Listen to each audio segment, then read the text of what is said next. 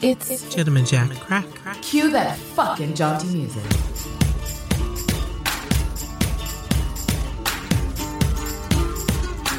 "19th century grubbling. Good lord.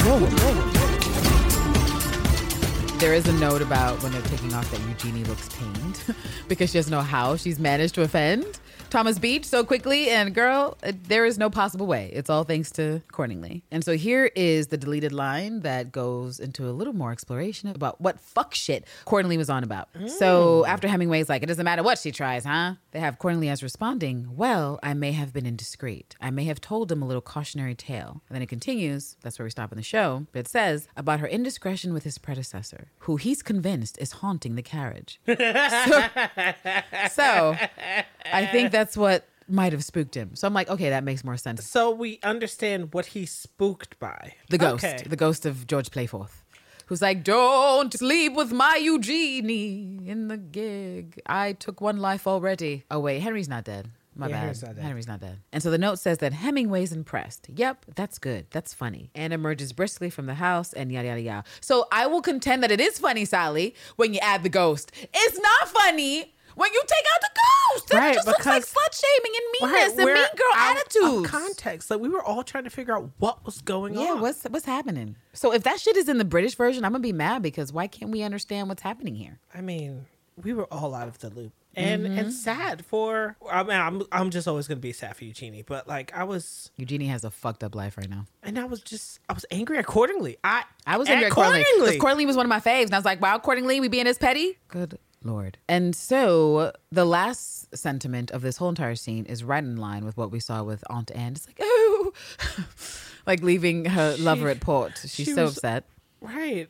And it says that the carriage pulls out of the yard. Aunt Anne's emotional. Will she live to ever see her beloved Anne again? I don't like Damn, that note. Damn, Sally. Really, Sally? That note is too much. And from there, of course, we go to our beloved Anne Walker, who is in the Dolphins alone in some gay as fuck plaid in Scotland. And the note, it says for what she's doing, besides children, bullshit. Oh, and contrast the elegant room with whatever the fuck is happening in Shibden. Because Sally consistently does that. I was like, Sally, damn.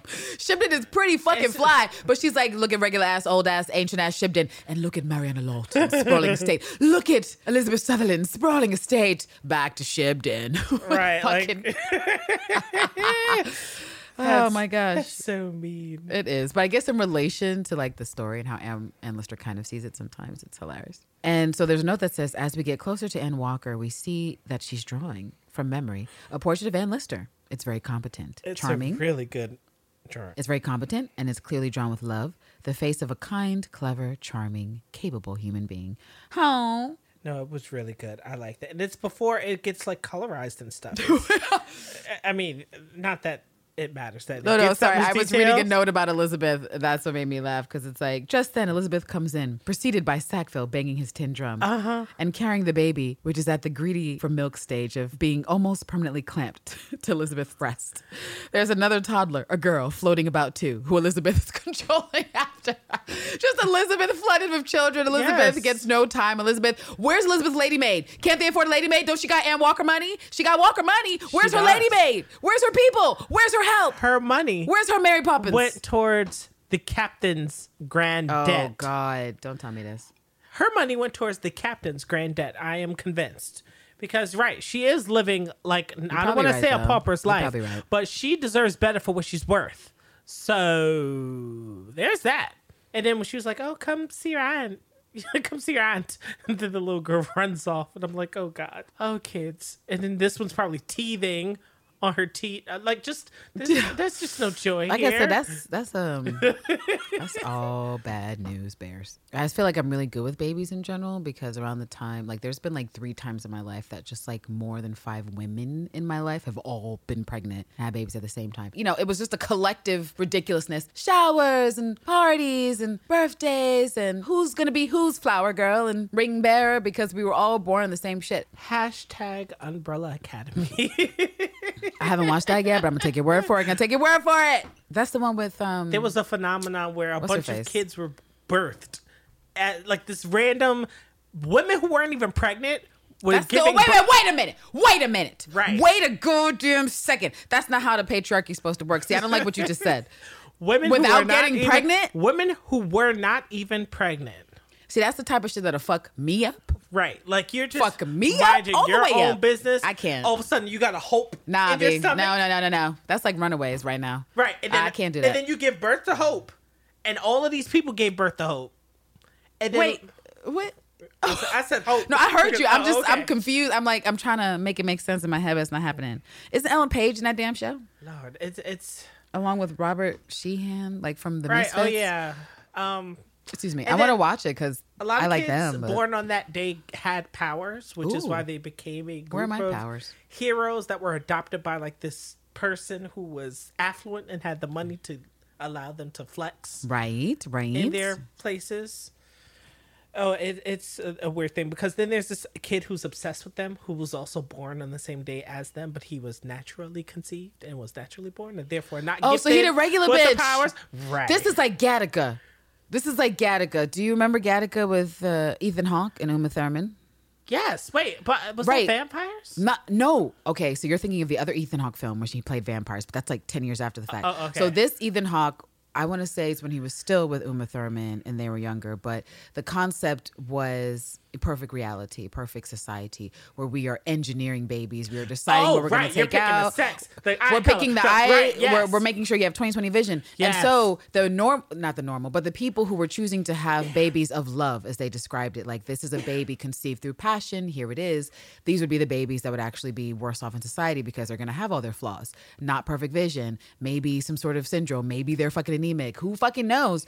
And so Ethan Hawke's character is that person who is just a normal guy that now this means shit and it means you can go nowhere in life and be a fucking janitor because you're a loser. Where his brother, I believe, if I'm remembering that correctly, had some engineering process. So he's been the one that always was expected to be better, to be stronger, to be more capable. And there's a moment in the film where they always used to swim out, I think to the buoy or whatever, and the older brother would always win. I don't know if he was older. Maybe he was. Well, the brother would always win and Ethan Hawke would not. But it was like that Little Giant's like one time, where he beats him. And that's something that he kind of uses for himself as an adult. And when we get into the movie and Jude Law is there, Jude Law is basically a derelict, but he's someone with that perfect background. I'm an astronaut. I got all the intelligence. I got the good looks. I got the perfect genes. But I hate this job because I got an STD because I'm too busy fucking around like a goddamn asshole, not wearing protection. So you want to take my life? How pro Jude Law. That's all I'm going to say. Wow. How a pro. And then to be this derelict and then like to reprise your role as a derelict in Captain Marvel. It's like, it's just. Oh shit. He was such a dick in Captain Marvel. Okay. He really was. So, I mean, like, you know your lane. Beat me on your own. Beat me without your powers. It's like, no, punch that bitch with a blast. Why am I letting you talk? Yes, but that was the crux of the film, is that he masquerades as Jude Law because he loves science. He wants to go into space, and this is his opportunity to prove that it's not about the design of your body, but about your intellect, your passion, whatever. And so he's able to pass for a while, but he has to go through all these things like contacts, whatever. Eventually gets his ass to space. And it's like, it would upend the whole idea of the system to say, this is the hierarchy we've created with genetics if this regular ass person was able to actually do these tests and pass these things and go into space and whatever. So that's what made me think of like the concept of the perfect, but is the perfect ever really perfect? No, of course not. Right. Well, we know this. And then some other media that I've read where it was like, there are certain scientists out there who are so passionate they would rather destroy someone before that person could say that they've attained perfection, because perfection would mark the end of the developmental process. And sure, that would mark the end of evolution. Right. If everything was done, where's there to go? Right. So it's like, well, since you're perfect, you can die because you're done, right? That was his John. That was his John. Where it was like, well, since you've reached the end and I have ways to go that will be above and beyond your, I guess, imaginings and your borders of whatever perfection means to you. I will outlive those. I will expand those expectations. You're done. You don't even need to see me prosper. Let me keep you so content with your being done that I will just end you right here at your perfect stage. There's no need to go on anymore. Right. Oh gosh. God. I don't know why that horrific video you sent me just jumped into my mind. It's probably because Mariana scenes are coming up and I'm subconsciously trying to not go there. But you guys, Terrence had the goddamn nerve. Yeah, those videos. Because he sent me these videos, you guys, of like, if you've heard me speak, you probably know that certain things are probably just going to get really intense reactions from me, like meninist, like incels. And if you don't know what that is, God bless Thank you. God. Right. And exactly. stay in the light. Yeah. Because to know about it is to be in the dark. And he sent me this motherfucking video. And I don't even know. I think I made it like 2 minutes before I was pacing and ready to go to the gym to punch a bag. Because what was it that he said about you have to control women lovingly? I was done. Oh my God. I was like, why am I watching this? Why? And then so I go in the chat and I'm like, no, you sent that shit to me and I'm like, I don't make sense. I'm irrational because I see that dude on TV talking about how women are always the weaker sex and my fucking ass is like cage match right now. Like, I don't make sense. I'm like, Candace, we're trying to have an intellectual discussion with these meninists about whether or not there's validity to what they say. And I'd be like, no, we can prove right now. Let me take this motherfucker right here. I would be flying on the wind and wings of all the queers that came before me, the misandrists and my ancestors, and I would win. But also, you saw what he looked like. And it's always dudes that look like that have the most amount of smoke for women, that are the hugest misogynists. And they're like, I just really think women need to be controlled. I don't think women are that smart. I don't think women should play sports. If you guys want to send in some hate mail to Terrence for sending me that incel video and sending me into a rage midday, feel free to do so. Don't go looking for the video, but it's the Jubilee Common Ground video. Don't even promote their bullshit. I mean, I don't really want to, but someone should call them out on whatever it is that they're doing. They're not doing anything. They might be making money off of this, which is why. I think they are, which is what's fucked up. I think they are, which is so what's they're fucked getting up. These groups that are sitting across from each other. So an example would be like cop apologists and law enforcement, and then like advocates for like the Black Lives Matter movement, and it's like it's 3 cheers and 3 chairs, and it's like, can they find common ground? and then which of these statements speaks towards? Oh my God! Now what they got? I just don't know how you find meninists. Like every time I hear a man out his mouth in real life, in this reality, in this realm, say, I am a meninist. I think feminists are bigoted. I think, just the whole concept, it's like the flat earth. I just have a hard time grasping onto how it's real. That's because first of all, the root and the reason why they even exist or are doing anything is because they're piggybacking off of the feminist movement. These losers. They can't even come up with their own term. Right. We're meninists. Men are being oppressed. It's like what I was talking. We men need our rights back. I don't know why I go into some sort of like hillbilly Disney voice from the 60s, but that's what I think of when I think of the incels in America. What are we going to do with the men? The men are being oppressed, Terrence. They're being oppressed, and we got to stop the oppression. Guys, I'm sorry for that accent. It's a really, really bad accent. Women, but again, what are you going to do without us? Touch yourselves? Like I just... Yes. Yes, Your Honor. Yes. Were we just listening to a tweet? Oops, there goes my shirt up over my head. Oh my. Right. So yes, me. And that's healthy self-love, because not only are you loving yourself in the physical, you're loving yourself in the metaphysical. You're like, look at me. I'm awesome. Whitney Houston said, learning to love yourself is the greatest love of all. That's what she said. And she meant that in a lot of ways. I didn't realize that. No, that's a really great song. I didn't realize that. I always tear up when I see a certain live performance of Whitney singing that song. No, because that's a deep sigh I do when I think about my fave, Whitney, and then I think about her life ending, and then I think about her child. It just takes me into the dolefuls. And I'm like, let me raise myself out of the dolefuls to go back to Gentleman Jack. But we're right into a Mariana scene, so I don't... Right, it's I like... don't... As you can see, I keep trying to interject different thoughts. I know. This is what keeps happening. I mean, this is a whole episode 7. So thankfully for you guys, episode 8 will flow a little better. We will not be tap dancing for fucking 20 minutes about how we don't want to talk about how Mariana upsets us and hurts our feelings. But she does. And So, in the next scene that comes up in this motherfucking script, it's Charles and Anne and Mariana. They're all together. Anne has jaunted into the building where they are, and Anne finds out, of course, that the child is dead. The Lawton heir is dead, and all is lost for Mariana. There's a song that was playing in my head when they were describing what happened. And I don't know if you used to watch all the like Charles Jones or like Looney Tunes. especially when it's a factory setting, because then it's like doom doom doom doom doom doom doom doom. Oh yeah, yeah. That's true. So it's like, what happened? It was like, oh, he got his arm caught in the gear. And oh man! Also, that score you just did was very, very muchly Honey, I Shrunk the Kids. Oh, probably there too. Yeah. Yeah, it's there. It's there. At the end of the film, when they're eating all the supersized food, and he's like, I get it. French class.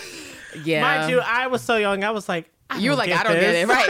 No, but then you get to the age where you're just like him, where you're like, I get it. Fucking French class. Okay. So, sure. So what's interesting is that Sally was into this thing, clearly, before she decided there wasn't enough time or what other reason she had. But the scene opens with a note saying that Charles has a reluctant regard for Anne, parentheses, ever since she persuaded Mariana to go back to him when she left him for her 7 years ago, close parentheses. They will never be great friends, and they behave like a pair of repellent magnets skirting around one another whenever they're forced into any kind of proximity. But nowadays, they make a point of not being disagreeable to one another, just to show what grown-ups they are. Well, okay. I appreciate, right, that they have the, the propriety that they can sort of execute, understanding that, there was a bridge and there is water, but at the same time, they're familiar. So it's, right. So it's, they're polite for polite sake. It's propriety. This is English society. Yes, right. I can appreciate motherfucking propriety everywhere you go. I mean, it's not like he's a Rawson, like it's. I mean, but he is an old man, wrinkly man, crotchety. Forcing himself with his STIs onto Mariana, which, ooh. I mean, we find her weeping in the scene, and it's weird. Oh, well, yeah, the notes are actually funny for that, because for one, for that note, it says she can't quite complete the story. It's too disturbing. And there's also a note about how they've definitely been fighting about it, which we totally get the impression they've been fighting this entire time. It does note that Charles finds Anne's words sincere, which is hilarious because he definitely totally finds Mariana insincere the entire time. He's like, look at your friend, look at your lesbian lover. She's sincere about her condolences. Well, look at you, Mariana. Should I give the condolences from you as well? Should I? Shall I? Do you care? She's like, Charles, would you just get the fuck out? I already said give my condolences to the mother. It does say that Mariana is genuinely upset by this because she's crying. But again, my take that I'm choosing to go with is because the boy is dead, and that's the heir. Not because the boy is potentially going to the bad place. Not because the boy has had his life cut short, but because the boy is no longer the heir that she thought for sure would take care of her. Yeah, I could see that. I don't believe I see this in the scene. I feel like I checked, and maybe the gin is causing me to blank. But in one of the actions for the scene says that Mariana squeezes Anne's hand back tenderly. I don't remember her getting Anne's hand. Not while Charles is there. Right. So this is actually very changed. So at the end, I see here that she gives Mariana's hand a gentle kiss. So I think that's an appropriate change, because let's keep it 100. If Anne and Mariana were seeing each other, the likelihood they were going to have a kiss that night or the very next night or the next morning was very high. It's what they did. It's why they got together. It was not to just fucking knit and talk about, I don't know, what happens in Halifax. Berries. I don't think berries are in Halifax, but just regular shit. They're there to get on the Amoroso and get an O. And we know, unless we take into account Mariana's potential fictional lovers that she could have had over the years, Mariana's not catching an O unless she's incurring a goddamn cross for herself. That's it. Mariana's got nothing, and so she needs help. It also, I think you would have preferred, or you would not have preferred this scene versus the leg that you got. But they have the morning after. I'm afraid. The next morning grubbles, the makeup grubbles. It says next morning early. Mariana's in bed with Anne. Anne has her arms around Mariana, and it's obvious that they've been very intimate with one another and had a big conversation. So no big conversation like we thought could be in here, but still implied that they'd had a big conversation. And again, deep conversations after the O, like, girls, time management. But this, I'm going to give this, or rather, I'm going to attribute these changes to, potentially, for right now, the sex coordinator, whichever jaunty queer was on set and was like, actually, these girls about to grubble, so she's going to kiss her straight on the lips, not the hand. Fuck propriety. She has known this hell for 20 years. She has seen all the things. So there's no need for propriety between Mariana and Anne. So of interest would be when Anne is talking about how she was lonely and kind of trails off, it says that she's sad. And Mariana asks, Freddie, are you crying? And Ann Lister says, no, it has in parentheses, yes, she is. Which, of course, we could see. We could see, girl. But thanks, Sally. And then when they have Ann Lister giving her lines 2 lines later, in parentheses, it has, she is crying, whether she likes it or not. So they're like, it's a full out sob. There is no hiding what's happening here. This is just what's really happening. And when Ann Lister says to Mariana, I asked her to marry me, in parentheses, we see, this strikes Mariana. Oh, hell yeah, it did. And then that's when she goes, but Freddie. I think it's funny how. Right. But even after Mariana does her, but Freddie line, you're married to me, the note says Anne can hardly believe her ears. I mean, honestly. I can hardly believe my ears. You're married to Charles. What? Yes. So the scene continues as you might expect with the salty Mariana, turned off to her side at the end, being like, oh, wow, so I thought the last bitch I had to contend with was Mrs. Barlow. Evidently not. Evidently there's a younger bitch. Because Mrs. Barlow would have been an older bitch. Well, she was an older bitch, and she had a child. And Walker is in the opposite of the spectrum. That's not to say that older women aren't attractive. We've covered this content, Captain Dench. But still, for Mariana's ego, her pride, a younger woman, pretty woman, more money. That's going to ring differently than a Mrs. Barlow, who is widowed with a child and stuff. Worldly, as Anne would say. The note for after Ann Lister tells Eugenie that she's in the rumble with Thomas and Mrs. Lawton's servant. Just, Eugenie can't resist a stroppy French. We heard it, and it was stroppy. And then it has like, Anne can't believe she puts up with her. It might even warrant a what the fuck glance at the camera from Anne. So we did not get that fourth wall break from Ann Lister about anyone other than Mariana, who really deserved it. If she was going to be pissed at any woman in that scene, it's not Eugenie. Eugenie's just being herself. You hired her.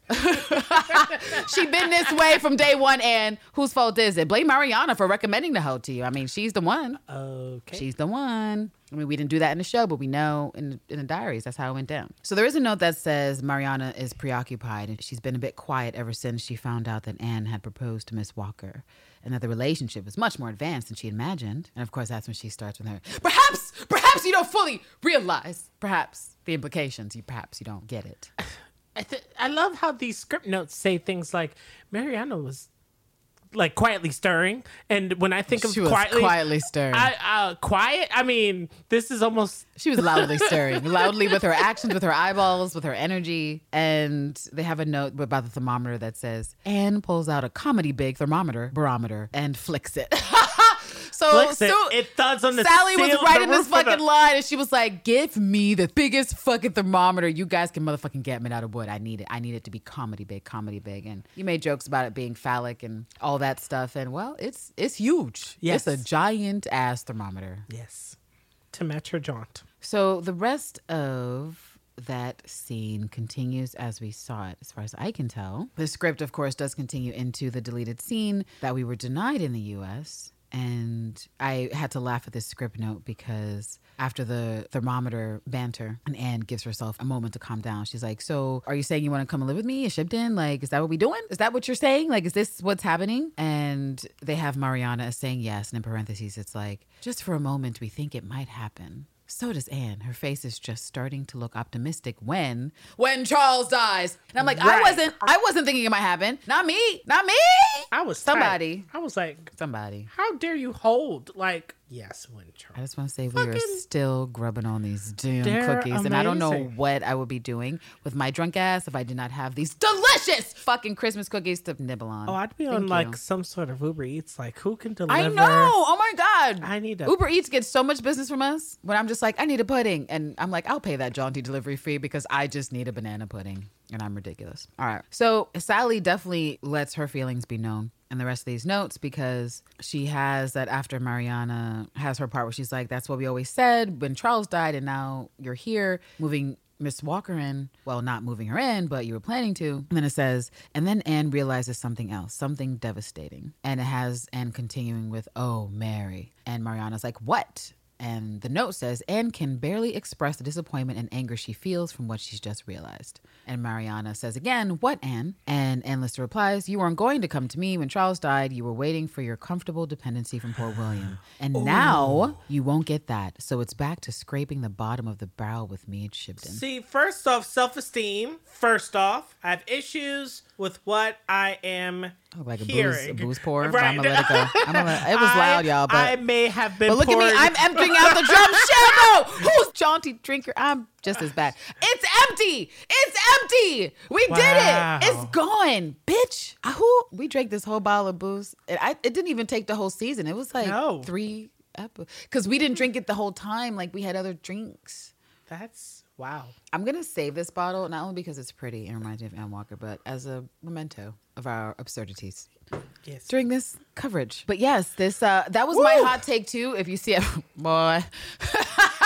It's a jaunty sip. As you see, I have hot take in red. And that's my hot take for Mariana that we see in the show. Perhaps Mariana thought differently 7 years ago for a moment. But my hot take is that Mariana wouldn't have left. She wouldn't. That it's no longer anything beyond like the shadow of a promise that makes us feel good sometimes when we're trying to, just be wistful and whimsical and stuff. But I don't think I think we were so beyond that. We're so beyond Mariana actually leaving Charles. I had wild oats to sow, but I also want to lock in. You think she's sowing oats? I know you think she's sowing oats. I mean, Mariana, I just feel like she's just living life. Like it's... Living la vida loca. She's just living to live.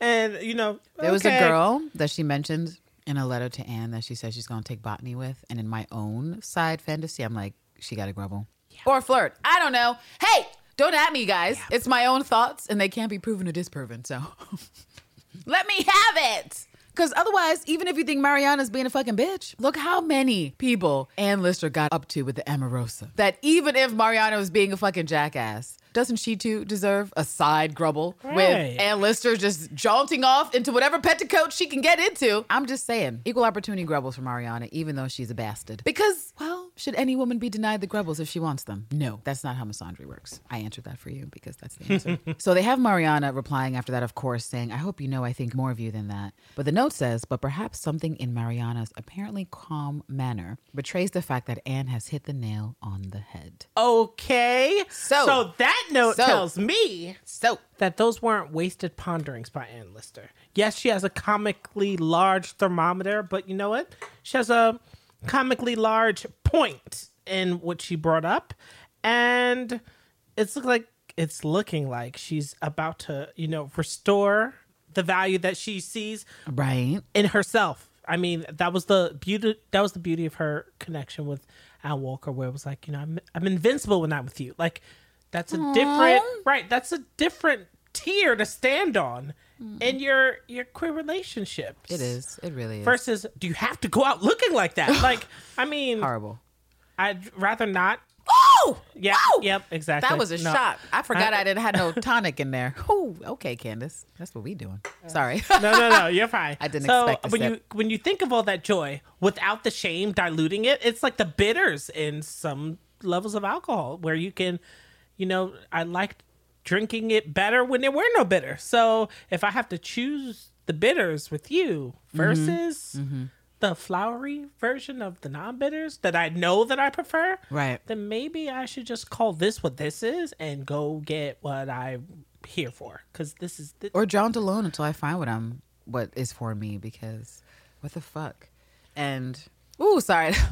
Them vapors hitting. I was like, girl, what? Where's the bass music? I have problems. There's no bass, Candace. Okay. Wait, where was I? I mean, I know what I'm looking at. Okay, right. The hot take. Mariana, never leaving Charles. That's the hot take. And then from there, the scene continues as we know it does. And we get some insight into Mariana's dolefuls, how her life has been so very shitty, being a queer woman in a relationship she does not want to be in, that she feels forced into by the patriarchy in her family, and that Anne can't possibly get it because she doesn't. She's never had to deal with anything like that. And there's even an entry where she is going into the new year, and there's some note or some dude that I guess was trying to holla, maybe get a little bit of that shipped in estate shit, and she is so incensed. She's like, must burn all evidence that any man. A little bit Lady True on that shit. Like, I will burn any evidence. I was hoping that she, I decided to venture out east. Like when you burn shit in effigy because you're that mad about the cat call, that wasn't even a cat call because it's Georgian times, so it's a cat call through a letter or some other proprietary type means. And she was like, nah, B, no, I can't even have the hint of heterosexuality in my study, in my room, in my boudoir. Never. She made it east to Russia, but if she'd have made it further east and then uncovered stories about Lady True, I'd rather like this woman. I'd rather like this woman. I like the cut of her jib. I think I could. And I just would enjoy another queer person challenging Ann Lister, who is just as jaunty and confident in what they can do. Oh, I can please women, all that stuff, but just different politics, different whatever, but still same intelligence. Because just like in my mind, in my fantasy fictional mind, that would be very interesting. And I feel like the closest we kind of get to that are the other queers who seem to have at least a hint of alignment with what would be considered masculine in these times. And maybe by the very nature of walking that path, that's what that leads to. Because I'm thinking of Tib, who tries to call her on her shit and does a couple times, and Miss Pickford, who we've not really talked about, but she is essentially a woman who, through Anne talking to her, she gets the sense that she is on the Amorosa with another bitch too. And she's like, oh, so like being gay, being queer, that's like a thing? That's not just a me thing? That's like a thing?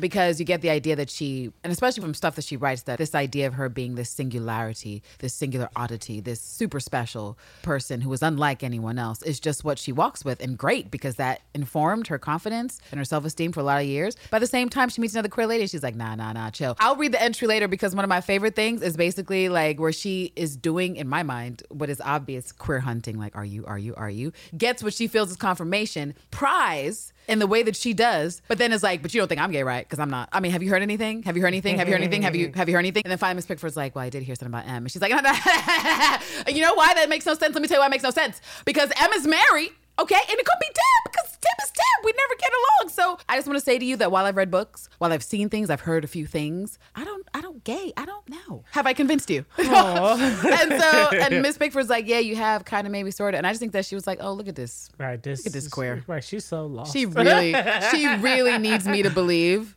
or she really needs to believe that I believe that she is not a gay lady, but we both know that we are having this very queer conversation because I am, in fact, a gay lady like you, and this is the way we're dealing with it. So things like that about Ann Lister interest me, where I just feel like part of it was a lack of self-perception, where she was so self-aware of how she presented and what she could do in her charm, but at the same time, you out here dealing with other queers, girl, and you don't even see the ridiculousness you're up to. But anyways, after that fucking Mariana shit, of course, we get another scene with Ann Walker and Elizabeth and motherfucking Captain Sutherland. And Sally makes a note to say that it's all a bit tense and joyless. Perfectly stated, Sally. Tense and joyless is how I would describe every scene with Ann Walker in this episode. There's an interesting note about the end of the exchange when Captain Sutherland's basically like, oh, we're going to bring a dude over here and try to do stuff and cajole you into a relationship. And they have Elizabeth looking over to her sister like, hey, girl, remember, I need you to do this. And then the ending note says, after Ann Walker's just like, sure, of course, whatever, Captain Sutherland smiles at his wife and Elizabeth smiles at her sister. But Anne gives nothing away. Only we might sense that Anne has more up her sleeve than she's letting on. So it was interesting, I thought, because that's what they wrote for Ann Walker. And I don't know if I got the impression that she had more up her sleeve. I personally got the impression that she was entirely disinterested. Oh, so did I.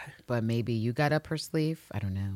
I mean, that was the great kindness scene? Yes. Yeah, I was like, oh, I see where this is going. The answer's no. But right. So I didn't get the idea that she had something on the back end that she was working on. I just got the idea that she was resigned to misery with her droopy sleeves that were no longer thirsty. Like still thirsty, but just barely there. Barely the vapors holding on. Like, I'm pretty sure a letter's going to eventually come for me. Oh, soon. Don't take me back to how she didn't get no damn letters. But we did. Think about how quickly she got those fucking, she would get 2-3 letters a fucking day. Okay. While she was at Crow Nest from fucking Anne, like, oh, hey, thank you for this bug. Can't wait to see you at dinner. Like, I'm so excited. Running fucking Eugenie and James and everyone else ragged with their flirting. Mm-hmm. And now she got to go months and not a single anything. Rude. So we move on from that scene and, okay, so we're automatically back to Anne and Mariana in the sitting room at the Angel Inn in Oxford before they are off in London in the next, and you know, this was the scene that took us all the way down, all the way out. Lots of yelling, lots of fucked up shit, triggers, whatever. And that's the miseries, agonies. So that scene. And the way this starts was interesting because it's less harsh. And these are things that oscillations must have been made after the fact in how to deal with the portrayal of Mariana. And it starts with saying the remains of Anne and Mariana's meal is on a tray. Anne's reading Carter's Mechanics and Hydrostatics and making notes from it. Mariana was knitting but can't concentrate on her pattern. So sorry to interrupt, but I find it amazing that she's like, oh, so Ralston's building an engine. And here we have Ann Lister reading basically an engine magazine where it's like, oh, is this going to be my new fascination? Is this going to be something that if you introduce a new subject to Ann Lister and she's not reading 18 books by the end of the week, is it really Ann Lister? Right. Is it really Ann Lister? Is it? So I love it. No, good catch. She is reading about mechanics and hydrostatics. And the last sentence was, the tension between the two women is glittering. Tension. Ann Lister's reading about what her competition is doing and seeing if it is worth her medal. Well, you know the silent tension that says we can't fucking talk because you always want to fight, Mariana. And so they actually have her starting out differently, and I think less harsh. We'll see what you think. But do you remember her first line of this scene? Sorry. Your eyes just got really big and semi-violent. So like I said, are you going to apologize to me? Right. So this line is, are you not speaking to me now at all then? So she starts differently, less harsh, because so you need to apologize. Where's my sorry? Where is it? Eye still is jumping. It's jumping, twitching. Like I'm trying to I don't know. Is it more of a cartoon kind of thing where the madness? This conversation is madness. Right. Even you saying, oh, you're not speaking to me now. I am reading. We just ate. It is only the two of us in this room. So you must find a way to fill this silence. Mm-hmm. And you choose to do so engaging in this manner. So it's like, oh, Mariana, why? I just want. And Lister's response to that is, don't be childish. Thank you. So the apology appears further down because she continues, I know when you're sulking, all you do is write or read. And it has the action that Anne puts her pen down briefly, then picks it up again and carries on. Yeah. Then she adds, you should apologize to me for what you said earlier, which is, of course, how we start the goddamn scene. And Ann Lister is, she replies, no, I'm afraid it's brought back too many memories for that. And we go down the dark road of, what do you mean? Blackstone Edge. And Mariana's dismissiveness of, oh, here we go. Let's do it. Let's argue. Let's talk about it. And that scene continues on. And the note after Mariana finishes her hurtful little soliloquy is, it makes Anne upset/embarrassed hearing all this. Her past gaucheries haunt her more than she likes to acknowledge. Oh. Mariana realizes she may have gone too far. See, this to me is classic stereotypical Mariana. I'm going to go too far. I'm going to say too much. I'm going to be too hurtful. And then when I see the dividends, when I see the results, I'm going to be like, oh, was that too hurtful? Was that too far? I didn't really mean it. Not the way you took it. I meant, but this feels like it's a Mariana trait. It has that Mariana is worried when she calls Anne's name, and that Ann Lister is, quote, bravely. We can see how vulnerable these memories make her, so that she's being brave in the moment. So that's, she's being brave by staying with that bitch. I'd have been gone. I'm like, oh, Mariana, is this what the trip? You need to send a note to Charles. Yep. Eugenie, order the horses. Get my things.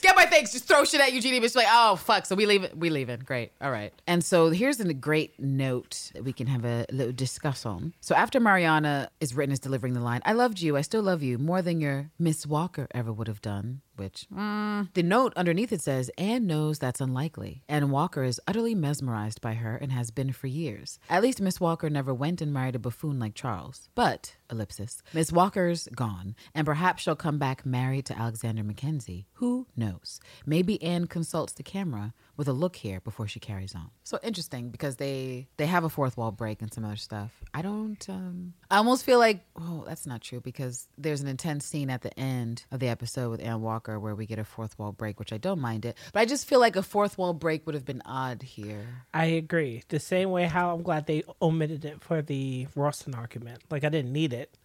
Yes, he's being vulgar. Well, he's a vulgar person. And he's currently drunk, so...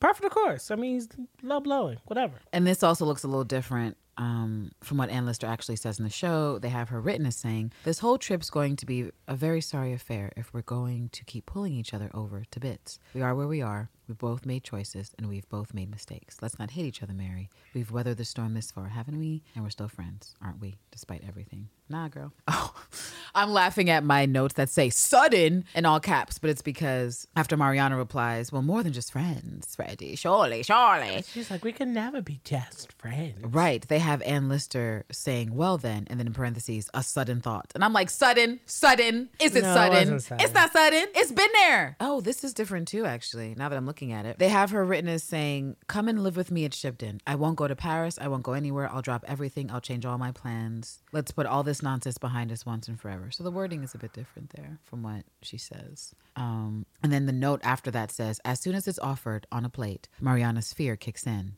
and Anne sees that.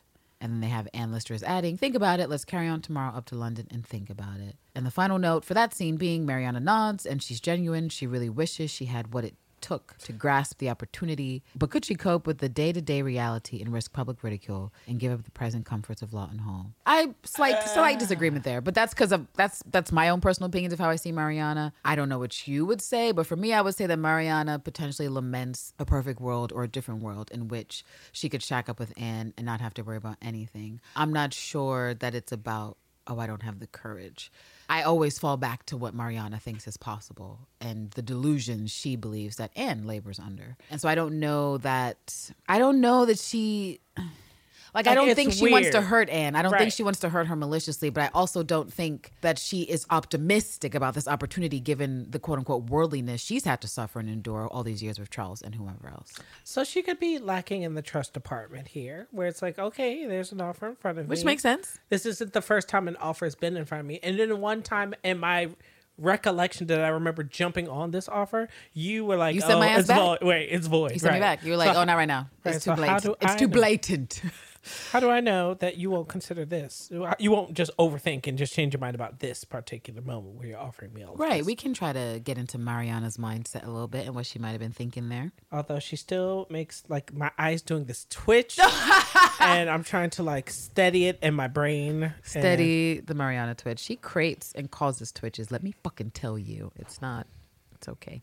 It's not your fault. So that scene ends the way that it does, and of course we get another scene with Anne Walker back in Scotland. And the only thing of note that I want to mention here is that in the notes it says that on her bedside table, besides other things, she has a candle and her red Moroccan book of common prayer with her sketchbook. It's her book that she got from her bae.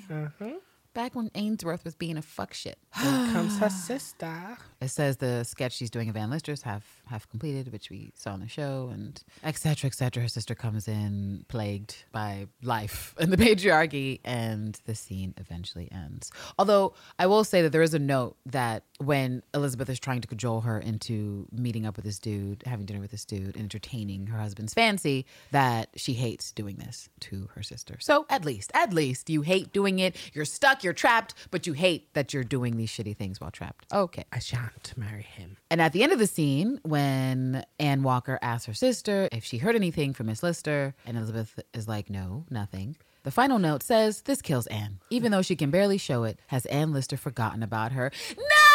It's a terrible thing. Oh, that is a horrible feeling. My God. I can't, I don't have a version of that for an intimate background. I only have a version of that is totally different, but it's like neurodegenerative diseases, dementia, Alzheimer's with your older people in your family, and that's unpleasant. And so I have essentially a great aunt right now who is she's currently the oldest matriarch in this country. So that is to say, one of the first of a previous generation that was immigrating over when a whole lot of people were doing it. And so there are certain things that she has in that head of hers that are entirely unique and stuff. And so my cousins and I, we try to do things where, depending on what the day is, how she's feeling and lucid, just try to coax memories or things out. Sometimes recipes if you can get lucky, but aunties can be pretty jaunty about whether or not they're going to give you the recipes. And that's one of those things that it's just, that's something else. My heart goes out and breaks for everyone who has to deal with that with a primary parent. Like I read Saran Jones had to deal with something similar with her mother, because that's just outside of a partner or lover. Like to me, that's the worst. Like a loss of knowledge or sense of self for someone who was directly responsible for forming you as a human. That fucking sucks. And so that's the only thing I can think of where that is there, because that aspect of it makes me really sad, because there's just certain things about, I hate to say old world, but something like that, like languages. Like how I can understand and speak Spanish and French. My sister, just French. My little brother, none of the above. No, is it? Right, and my sister so used to be fluent in Spanish, but my grandmother died, like I was saying on the other episode, like a week before he was born. And so she was the link, especially to, I'm going to make sure that my daughter and my grandchildren are speaking these languages. We're going to speak Spanish. You come in my house. We are speaking Spanish. We are speaking French. This is what happens. So my sister was fluent in a moment. But then again, if you don't keep it up. That's what it brought up for me, is that thing of like, once it's gone, in your mind, certainly at least you think it's gone forever. You're just like, it's gone. It's just out of the world. It's just out of the ether. It's out of existence. Great. Not great. Not great at all. So after that, Ann Walker actually replies, and this is the deleted line, as far as I can tell. She says, well, there's always Catherine. Sorry. That's just me. Right, laughing as to in myself. someone to write to her, I guess. Not to see her or like visit, pop in. Yeah. And they have Elizabeth as replying, yes, but she can't stay with you indefinitely. She has her own life to lead. And you'd be in that huge house again and all on your own. You've got me here, at least. I won't let them bully you into something you don't want. I promise. But you're living a life you don't want. You stuck in a life you don't want. How you gonna help another bitch escape when you trapped yourself? But, she kind of does. So we'll cross that bridge roll back when we on. get to We will. You're like, we'll cross that bridge later, Candace. What the fuck? And they have Ann Walker saying, of course, a sentiment of what we saw on the show. You're frightened of him, aren't you, Captain Sutherland? And she tries to change the subject. The note is just like, yes, she is. And she's like, look, it's a complicated, Anne. I've got children, children. They complicate everything. Mm-hmm. Mm-hmm. So as the scene closes, the notes say that Elizabeth goes and snuggles down into bed, still with the candle lit. She looks at the closed sketch pad, and we know that her most tender thoughts are with Anne. She pulls the sketch pad into bed with her and hugs it under the covers, then extinguishes her candle. Oh, poor baby gay. Oh, did we see that? We don't see Ann Lister knocking on Vere's door, do we? I feel like she just jaunts inside. Maybe she does just jaunt in. I mean, there's a note saying that we see Ann Lister just crossing the street and knocking enthusiastically of the door of number 57. And then that's an exterior shot, and the next shot is an interior shot inside Vera Cameron's house in London. And the note says that Anne runs up the stairs 2 at a time, which I was pretty positive there was going to be a direction to say 2 at a time, bitch, because what else are tall, jaunty bitches supposed to do but take the stairs 2 and 3 potentially, if you can, at a time. But it's there, so the notes. Sally knew, and that's what she wrote down for Saran. And look how she describes Vera. And discover the ever exquisite Vera Cameron. She has a tiny baby asleep in her arms. And I think it's funny to juxtapose that with what some of the other stories have said, like Ann Troma, about how they describe Vera as just being like chubby and pleasant. And I'm like, Sally's like,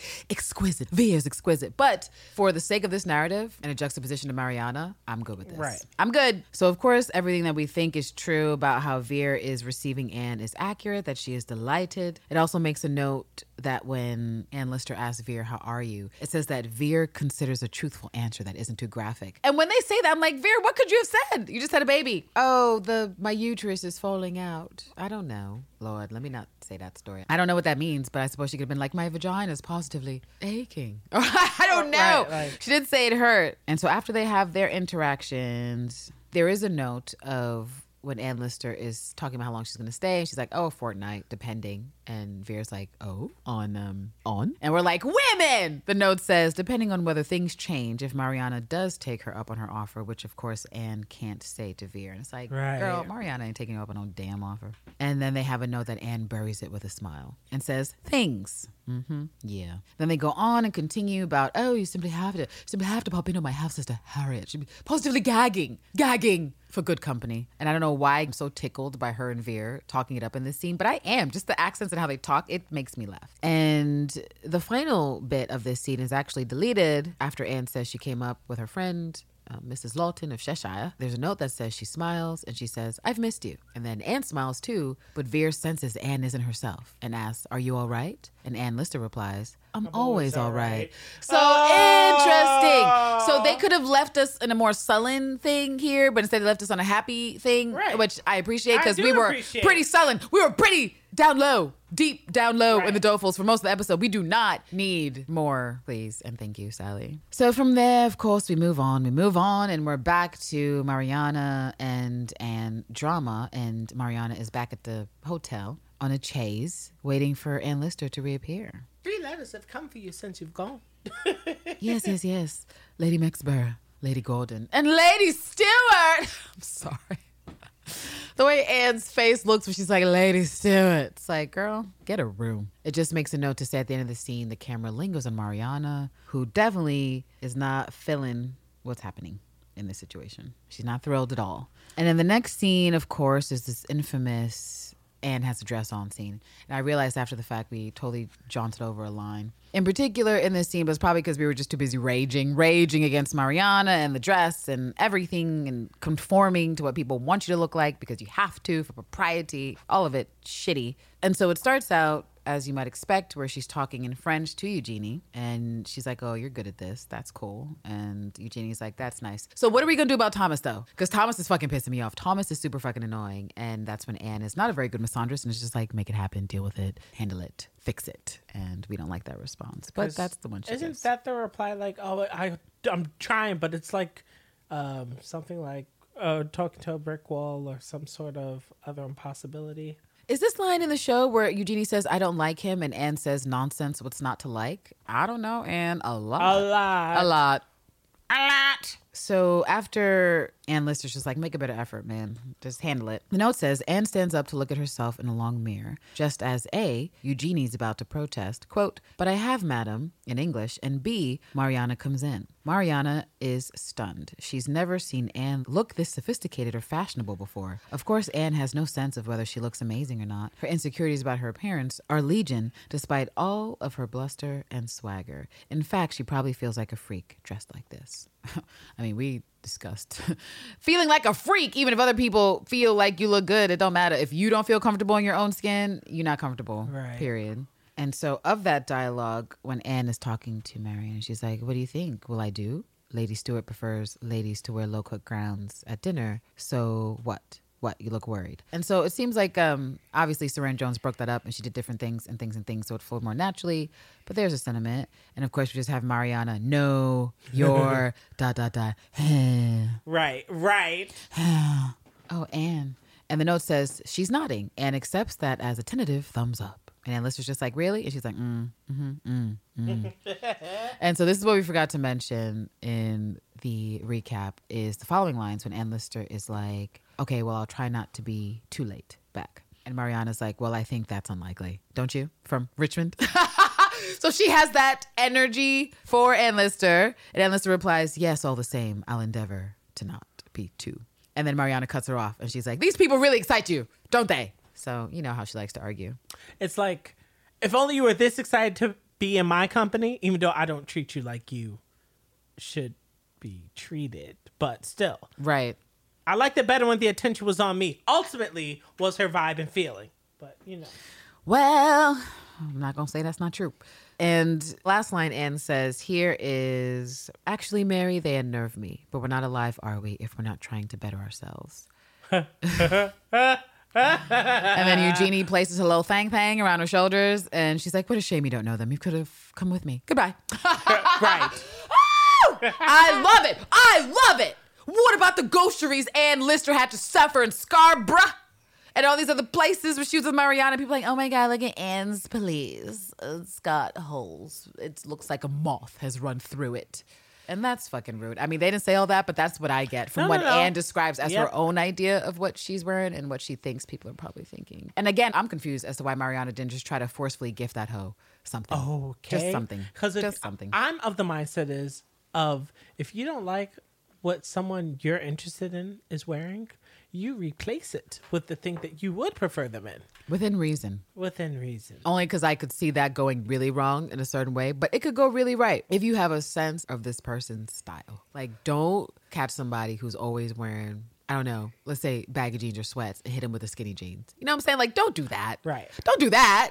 Because they'll be like, are you trying to change me? And they probably would be right to ask that question. So that ends. Anne goes off to dinner with Lady Stewart, and the next scene is bullshit at the South Home Farm, which is where Washington approaches the farmhouse there. And there's a note about people hanging out, the Southern people, that we can see a vast change in the farm since we were last here. Everything's tidier and better cared for. Mary's outside in the sunshine peeling potatoes, and Amy's playing a game. They both look cleaner, better fed, and their clothes aren't as ragged. Well, damn. I say that's a level up, level up. That is level a up, level up, level up, level up, level up, level up, level up, level up. I don't know what the rest of those lyrics go. Ooh. I'm watching it in my head, but I can't think of it. I was doing that. You saw I was doing the moves. Right, like, level up. But that is the theme song playing for the Soudens back there. See, that's every son's dream, to be able to upgrade his family. And his stairs. You go, Thomas. You go. So Washington goes inside, and it does make a note that Thomas and his 10-year-old brother, Alf, I didn't know if we ever heard the name Alf, but now we know. Thomas got a little brother named Alf, and Alf helps make stairs because none of these kids go to school. What's sadly. that on the stairs? Oh, man. Fat Lynn stairs.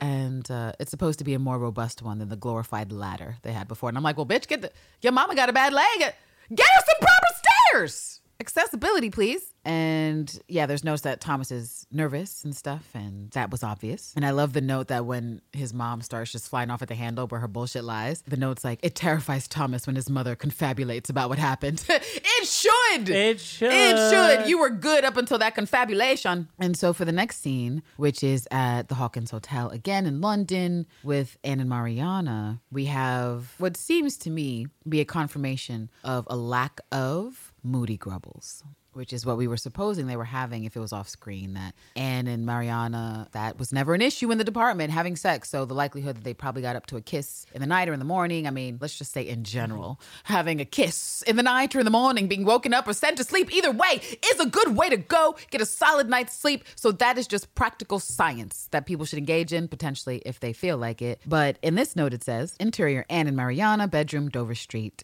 day. Anne and Mariana in bed together. Anne's asleep. Mariana's awake and thoughtful, and very definitely not on the Amoroso.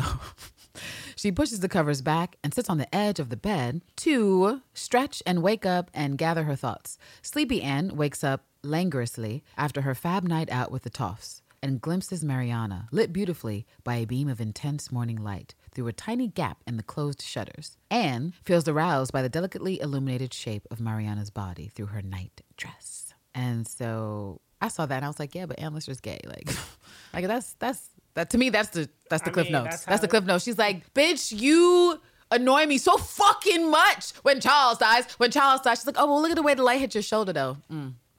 I mean, we could, if you want to, what? Real quick, we got 5 minutes. There's a diary entry that talks about Mariana requesting a quick grubble. And Anne's like, I don't know. Back in the day. And Mariana's like, we can make it happen real quick. And they do make it happen in 7 minutes. They're like, 7 minutes in heaven. 7 minutes in heaven. Now let's go back and pretend like we're good heads doing propriety. So they could have made it happen, but it doesn't. And this is the line from Anne, and this shit made me laugh. It says, do you want me to make your pip squeak? Wow. I don't need any more Georgian Anne Lister statements to put into my vernacular to confuse and confound and hopefully influence people. I've seen a couple comments and people are like, I say grubbling and jaunty way too much. I'm like, good. Because I say it way too much. Join the fucking shit. Let's all be too much together. So you know what's going to happen, right? Merch. Do you want me to... Oh my God! Merch. Right, because I'm gonna have that shirt, like flirt with girls with your shirt. Do you want me to make your pips squeak? See? Your pips. And I'm like, what are the pips? Because pips is plural. So is a pips a stand-in for stuff? Right. Like, is this, right? What is pips? Are they nips? No, because I mean, because pips squeak, nips don't make a noise. Well, okay. Let me dial that back. Wait, sorry. I mean, not sorry, that I would know. As I'm a saint. I'm the saint. You're like, I read a science book this one time. Right. I was and there this to is what study it said. anatomy. Ooh. You just made me think of an entry I have in the thing coming up when Anne and Mariana have a fight. And Anne tries to go get on the Amoroso, but she got a tip situation, dries a stick. Oh. And Mariana's like, oh, that's because of you, though. Yo, Mariana has no chill. And it's like, bitch, what? How am I supposed to? She's like, oh, is it dry like the Sahara? Bitch, blame yourself. Because if you weren't saying that ridiculous shit earlier, maybe I wouldn't be. Maybe. How you getting mad at me saying I'm trying to get you wet? Well, you need to keep trying. Hello? No, that's where I had to laugh because I was like, Mariana has a point, bitch. Like, if you haven't sufficiently done the Amoroso, where this bitch is looking like the Sahara, reminding you of Tib, stick, then Anne, it's time to put in some more Lister work, okay? Lister work. Hey. Lister work, level up, whatever you need to do. Level up. You thought the foreplay was over, but apparently it has not even begun. She needs to bring that Ann Walker jaunt when she was like, I don't know if I can make up for her. I don't know if I can do enough. And then she went in there with the Vickers grubble and poor Ann Walker was like, bitch, you can never, we will never grubble again. I don't know what you thought the fuck you were doing. I can't believe this. This can't be legal. I know it's illegal. And Ann Lister's like, it's not just for men. She's like, no, I know it is because it can't be right to feel what I'm feeling right now. I am so out of sorts.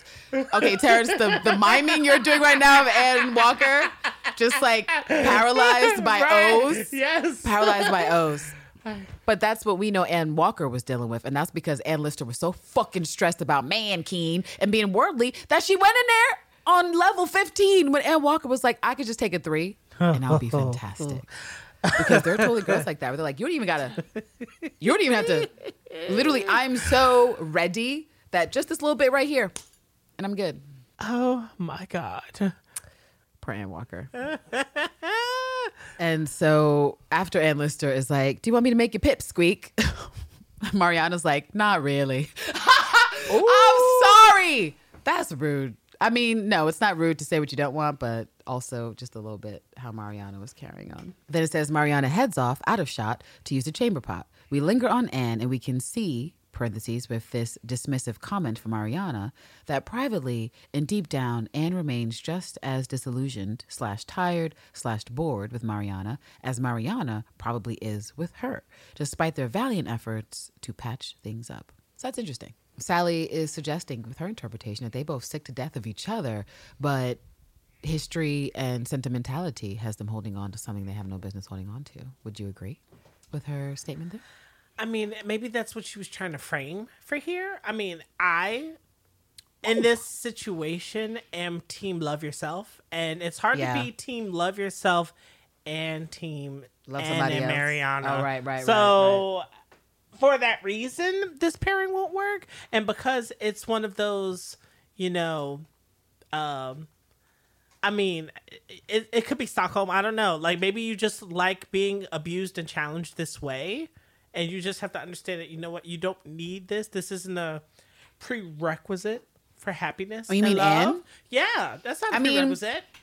That's sort of where I'm going to get to with the entries. We've already talked about how I think that sex was an obviously big connector, and especially being queer in this world. Sex in general, if it's good and it's had with someone you give a shit about, ideally it elevates your connection and hopefully your understanding and closeness to the other human in a way that is unparalleled to other people because you are on this sexual jaunt by yourself. But from what I can understand and what I've been able to interpret from what I've read about Ann Lister's early life, especially as it pertains to her relationship with Mariana, is that there were certain things that were always true about her, being sensitive about her lack of money, how she dressed, how people perceived her, which in general, given how society is structured and her background as gentry and her walking this paradox of kind of what Christopher Austin says, the Listers are rich in name only. And I may be channeling that from the Ann Lister film, but he says something like that where it's like, everyone knows the Listers are rich in name only. And so I think there are already complexes that come to bear, and because the patriarchy is what it is, and even though Ann Lister was a very prideful person, there were aspects of her that did think, at least in the beginning, that things having to do with this Sapphic goings on need to be kept secret. They need to be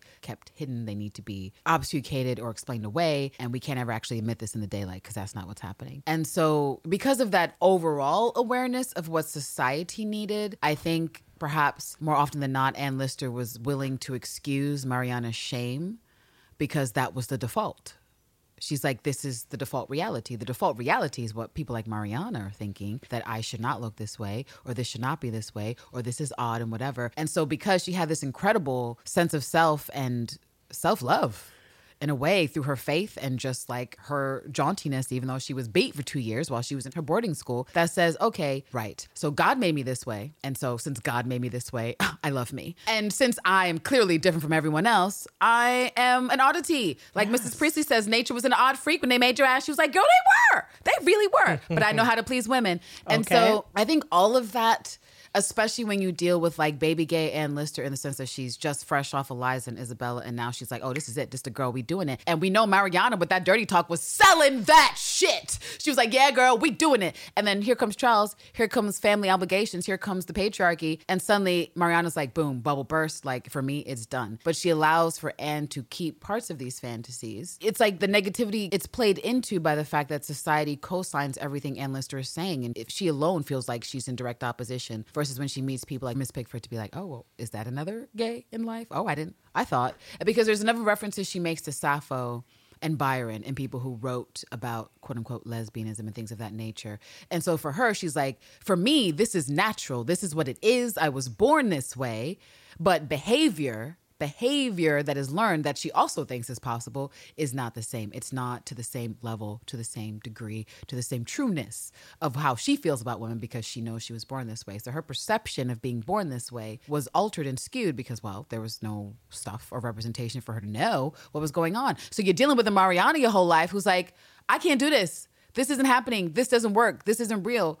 You have to continue to say, I am the outlier. It's me. It's not everyone else. It's me. They're not wrong. It's me who's wrong in the sense of I'm expecting this type of stuff. I'm expecting this behavior when it's completely absurd versus a callback to what she says to Ann Walker in that speech, what am I? It's kind of like her accepting once again that, oh, this is just me. I'm an oddity. I thought when you said that one thing that you were gay too, you're repulsed by a connection with a man and you've had these feelings since you were 14. You think that we were the same, but we aren't the same. And so I think that limits her perspective and what she can understand the same way it limits Mariana because they've not seen anything. They've not seen a representation. And so Mariana is able to have this manipulative stronghold emotionally over Ann Lister because how else is it supposed to work until some other bitch gets in the scene to be like, actually, it can work this way. And even though Mrs. Barlow was never really a viable candidate for Ann Lister, even though she should have, because that bitch was thirsty to a degree. She really fucking was.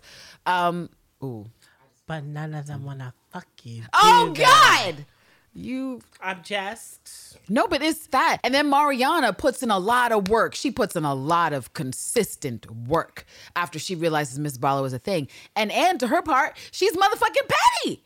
She's like, would you like to know that I was grumbling Miss Barlow? Because I was.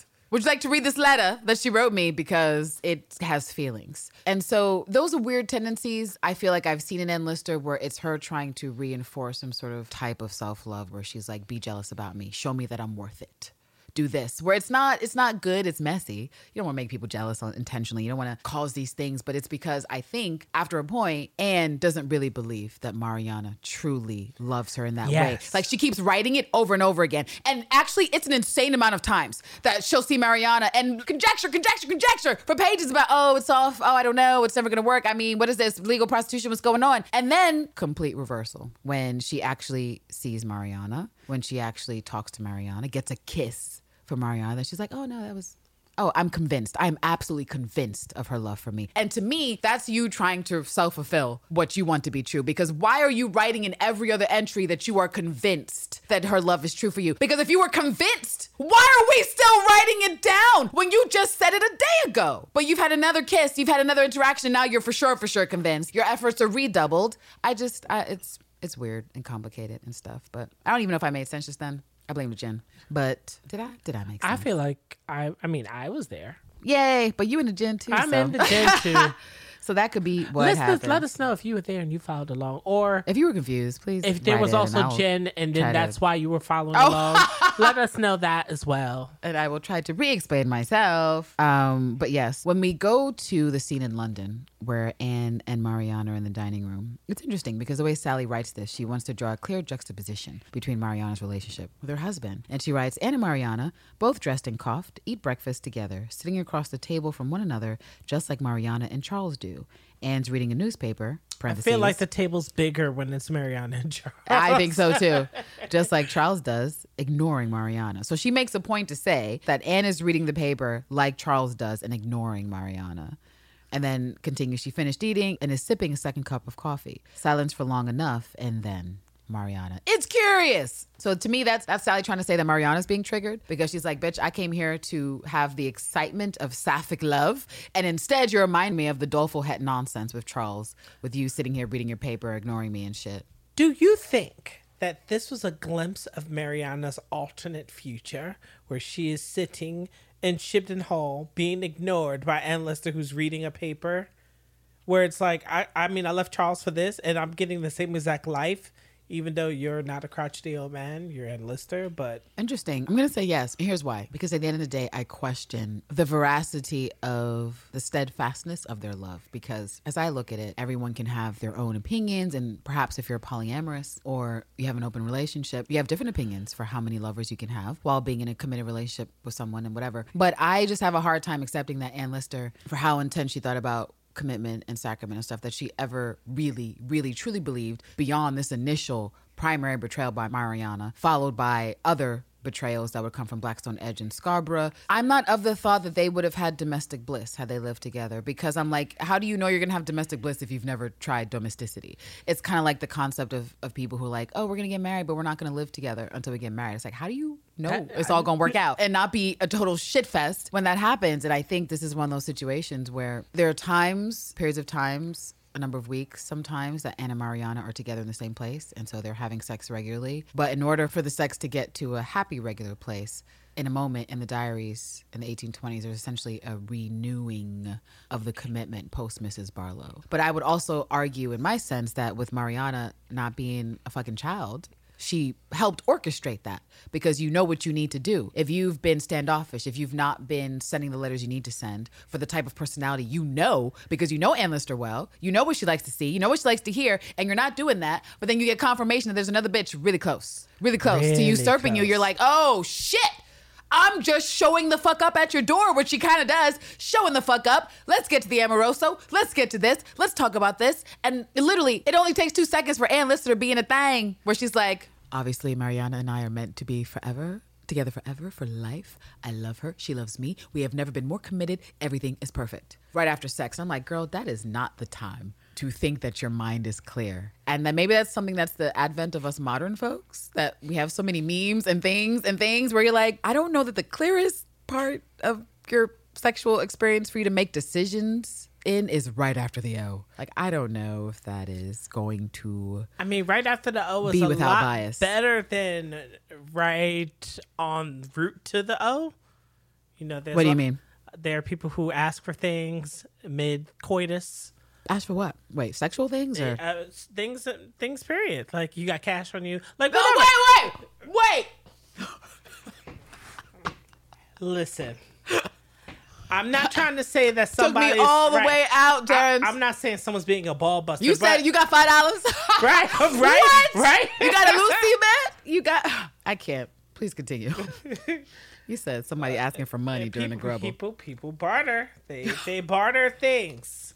And do they? They barter activities. Some do.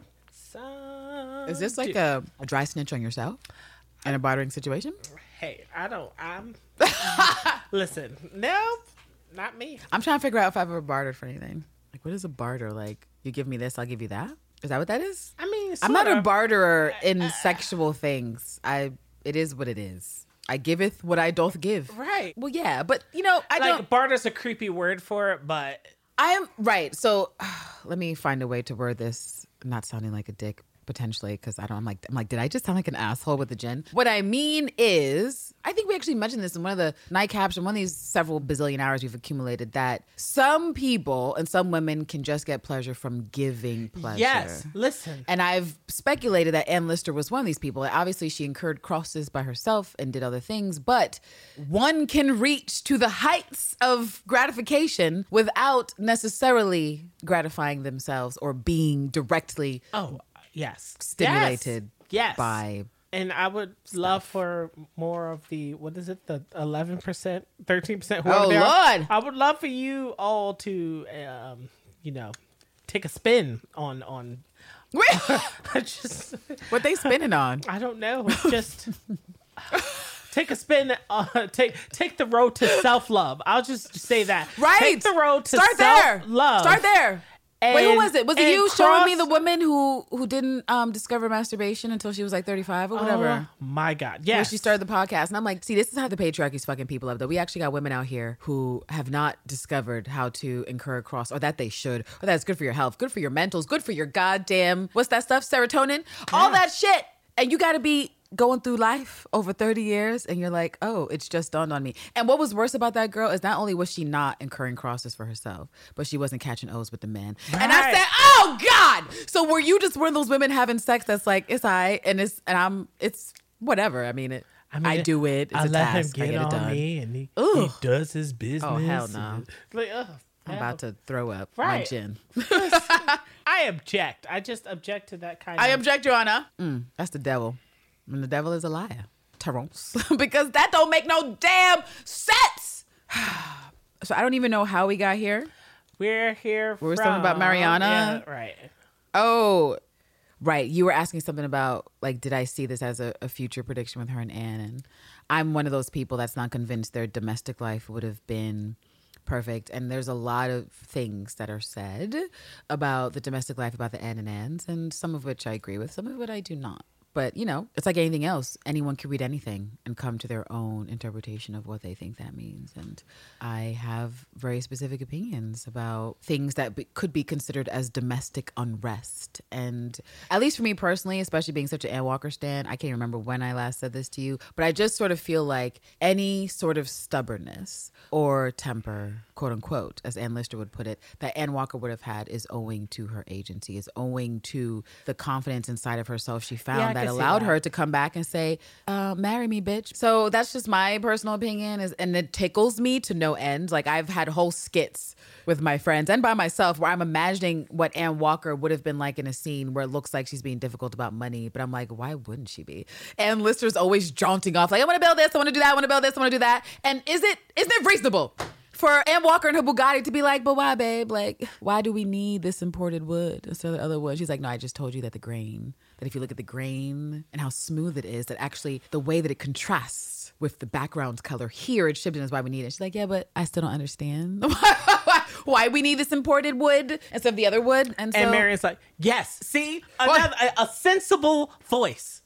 Marion. Yes. Yeah. Mm-hmm. Actually, this is early because we haven't done our wish list for season 2, but one of my wish lists is Anne and Marion ganging up on Ann and Lister. Yes. On some bullshit. Because, you know, she's a haughty, snobby bitch. And more, so they gotta do it. More fourth walls for Ann Walker to the camera. Oh my God, you think we might get a fourth wall from Ann Walker? Yes. Sorry, that was really screechy. I mean, the closest was, what are you looking at? And Lord Sally, if you don't give me this whole near queer with the braids off, I don't know what I'm gonna do. I will write a jaunty letter because I have no problem with the love scenes as they are, but I swear, if we come back to season 2 and I do not see these bitches on the Amoroso skin to skin, I'm just gonna feel like it's unfair for all the emphasis that Ann Walker put up until the last fucking day before she went to Scotland, where she was like, could you remove those goddamn braids? If you could just be near me, like fully. And Ann Lister was like, no, I can't. I'm sorry. We have not made the commitment that we need to do. And I've done that life with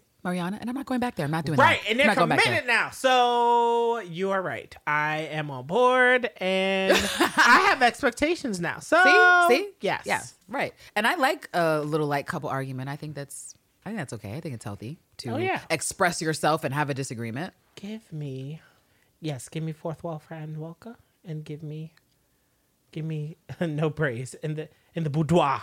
No fucking braids. So as that scene continues, there's a note after Mariana's line about being a clever court jester. Oh, no. No, I'm not reading the whole thing. She says, Anne absorbs that particularly explosive bullet. It's said from such an obviously angry place that it's easy to take a bit of a step back from it rather than get upset by it. So what we see that she's like, wow, that was so fucking out of place and so fucking rude that it can't possibly be about me. It's about you, which we totes saw. And after Ann Lister and Mariana continue back and forth, the note says, Anne keeps calm. Mariana's obviously spoiling for a fight. Obviously, the whole trip she's been spoiling for a fucking fight, if you ask me. And so after, the tap of the door and, Mr. Lawton's downstairs, there's a note saying that Mariana clearly wasn't expecting him quite so soon and that she consults Anne with a look, but Anne indicates that it's none of her goddamn business and she's indifferent whether she comes up or not. I added goddamn, but hell yeah. That's your man. You handle it. Right. I had time for me to go. She was aching for a dance partner in this tit for tat thing she wants to do.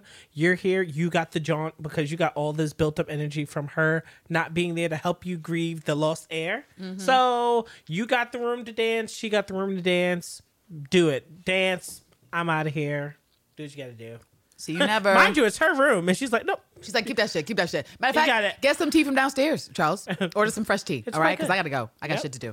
Yep. And they also have that after Mariana delivers the line, I didn't think for a minute you were serious. The note says that hurts Anne. Mariana's still in that provocative, say anything to be difficult mode. But can't she understand just how hurtful this is? See, no. Oh, right. We're both at the same time. Like, see, I don't know. I don't think I don't think it was serious. I don't think she thought that say anything for her. I mean, unless you're saying say anything and not mean it.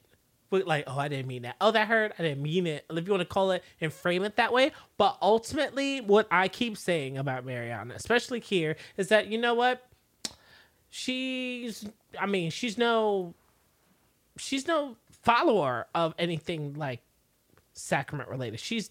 That's not how she's moving. She's just making her way. Making her way downtown. Right. Where's the easiest grubble? Where's the security? I need to know that when the world blows up. Where the easiest grubble, girl? Right. Where can I land safely and securely? I thought it was Charles. And then I thought it was you. And how dare you now deny me my respite, my peace after Charles dies? Why? How dare you? That's why despite Charles outlives. But, I'm not going to. And he lives uncharacteristically long. Right. For a motherfucker in that age. And like you said, he went to a voodoo priestess on one of his colonialist trips. I don't know if he took. And he was like, yo, I need a spell. I can't die. I need to live at least 10 years past my wife's lover. Okay. So what I also noticed was interesting is that there was no obvious direction given to Saran Jones to throw her paper. So hopefully she was just filling it in the scene, annoyed by Mariana. She was like, fuck this newspaper. In your direction, because that's not written there for her to do it. It just says that after Mariana makes the comment about getting a coffee pot for her other friend, that Anne smiles that off, but really she's angry because Mariana said such hurtful, small-minded things. Yeah. And then after Mariana delivers the line about, you funny little friend, the note says, that shocks Anne. It's just too bitchy. I'm glad Sally used bitchy because, mean girl. That's mean. That's mean. That's Regina George mean. It is. That's horrible. That's a line that, I don't want anyone to deliver. But if that were given to like a man, I would expect an act of misandry to follow. Right. Right after. Right. So, hey, for someone who has no space for Ann Walker, who is yet to really meet her to know or understand why she's such a threat. She knows that she's a threat, but just to have all that animosity to be like, what? Do you think this will help you get your claws and grips into me? How dareth you? How dareth you? After Anne has a little tete-a-tete with Charles, the note says, we glimpse Mariana being bamboozled into a position she never wants to be in, stuck with her husband. It's like, but is she bamboozled or did she bamboozle her ass into this? Because if she would have just had a different level of energy with Ann Lister, this could have gone very differently, but it does not. But also that's her husband. So for the closing of the scene, the note from Mariana just says, Mariana has no response to Charles, talking about him getting a place to stay because she doesn't want to stay here and she doesn't want to be with Charles. So they let us know that Mariana is not interested in staying with Anne at the hotel, but she also want to go with Charles. So what Mariana wants is freedom. To jaunt alone? I don't know. To be alone? Would she even like to be alone? Because I feel like she wants independence, but at the same time, she's terrified of being alone. That's what motivates her to get back into Ann Lister's ear about descendants. Lord, there is this thing in my brain now. I want the line because I'm getting pieces of it, but I want all of it because it's a beautiful line. I'm going to find it on my phone. A beautiful line. I want to hear it. I just tried to pull it up on the tab on my, laptop thingy, and it's not really, I don't know what to call this thing. It's laptop adjacent. Ridiculous. But guys, this is what happens when people like Terrence, who are not gifted in the technological ways, just order shit. Right. The first thing he said when he opened the box was like, this is bigger than I thought. And I was like, did you check the screen size? He's like, oh. So it's not a laptop. It's a Chromebook. And Terrence doesn't know why they exist. Answer, I guess, You were like, can I play games on this? And everyone was like no. What does this do? Right. Me and my questions. All right. So here's the line. And first off, I love the song. And I love the two ladies in their Sapphic energy, even though they're siblings. Wait a minute. The sister, my sister. Let's not do that. Not towards each other. It's the two girls. I was like, Terrence, what are you bringing into this podcast? Yeah. Please, God, don't. So let's see. Okay. Here's the line. Well, I don't want to say it reads limericky, but it probably does now that you said it. Right. So what the line, and this is one of the last verses. She says, if you're looking for a lover and you find someone you hate, if you stay with them forever, then I guess you found your fate. Oh, okay. One more time. Let me hear one more again.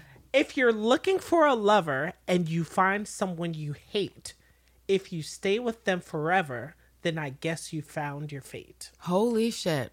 And it was just, I was like, I got a piece of this line. I was like, where's the rest of the line? I was like, who sings this? This is the Pierces, the two. I played videos of these two girls. They were supposed to play at I think Mercury Lounge. And then the two women we were trying to see because they reminded us like 70s. Yes, like Mamas and Papas meets. Them. Oh, wait, were they the one that got lucky with that fucking song for Pretty Little Liars? Yeah. There's a locket in my pocket. Right. Mm-hmm. I like them. They were like they had some ethereal 70s vibes, which I'm always into, especially if they're ladies. So that's them? Yes. I was like, I need to add that to the playlist. Oh, yeah. No. So, guys, we might be working. Ain't no might. We are working on several playlists. It's out of control, out of control. It is. We are fans and lovers of music. I don't know if you could tell, but just a little bit. Yeah, all the time. We're like, you know what? This song fits for Lister because if we're not thinking about the ands during the day, is it us? No, it's not. It's not. No. That Paul Rudd meme we put on the website in the intro when we're like, hey, it's us. It's Cans and Karens. We talk about Gentleman Jack. And we have the Paul Rudd meme where it's like, whoever thought you'd be here? Not me. Nope. Definitely not me.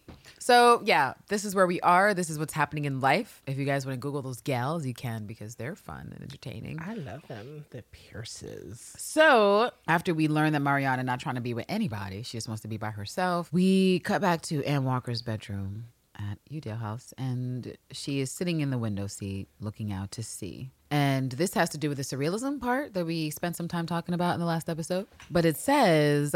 Ann Walker, sitting in a window seat looking out to sea, something compels her to turn and look into the room. She sees herself in the mirror, parentheses, a mirror attached to a chest of drawers.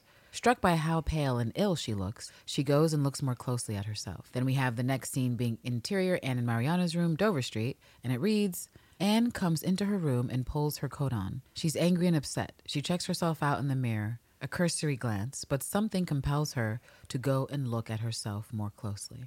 She doesn't look herself. Then we're back in Ann Walker's room where it reads, gazing at herself and finding herself suddenly tearful, Anne murmurs, don't leave me. And back in London, as Anne looks at herself, she feels a shiver go through her, as though she heard Ann Walker's words. We linger on her for a moment, but then she becomes aware of Charles and Mariana, bickering in the next room. Charles and Mariana are so injured in their bad relationship that arguing has become their chosen mode of communication, and they've become oblivious to the bewildering effect that overhearing a domestic argument has on other people. And then we actually have the argument that they have that the lines were delivered by the thespians in the scene. I remember hearing some of it, and it was just Charles bitching about, well, of course people noticed you weren't there, bitch. Like, you weren't there. You're Right. my fucking wife. Right. Someone's dead. And Mariana's like, I don't think it bothered anyone. He's like, but I'm literally telling you it bothered people. I'm literally telling you that a woman just lost her child who was my heir, and people noticed. And of course, Anne is like, I'm not trying to hear these het games, het reindeer games, het dramatics. I'm out of here. But here's an interesting line that Mariana evidently was supposed to deliver. I don't know. I'd have to re-listen to the scene to see if I can hear Lydia Leonard saying this. But after Charles protests about people being upset she wasn't there, Mariana's like, what did you tell them? I hope you didn't tell them I was ill. And Charles Lawton replies, well, I wasn't going to tell them you were off gallivanting in London. And she replies, gallivanting? Hardly. Anything but. So now they'll think I'm some kind of invalid. What is up with the lack of compassion and empathy for people who are suffering from either chronic illness in their biology or some sort of mental illness? Well, I guess those aren't understood yet, but this is bad. Lord. So rude. Which, again, all that does is say to me, even though it's off screen, how much more of a dick Mariana was saying, for funny little friend. I already knew she was a dick, but more dickishness now. As the script notes that the voices break the spell that Ann Lister suddenly found herself in.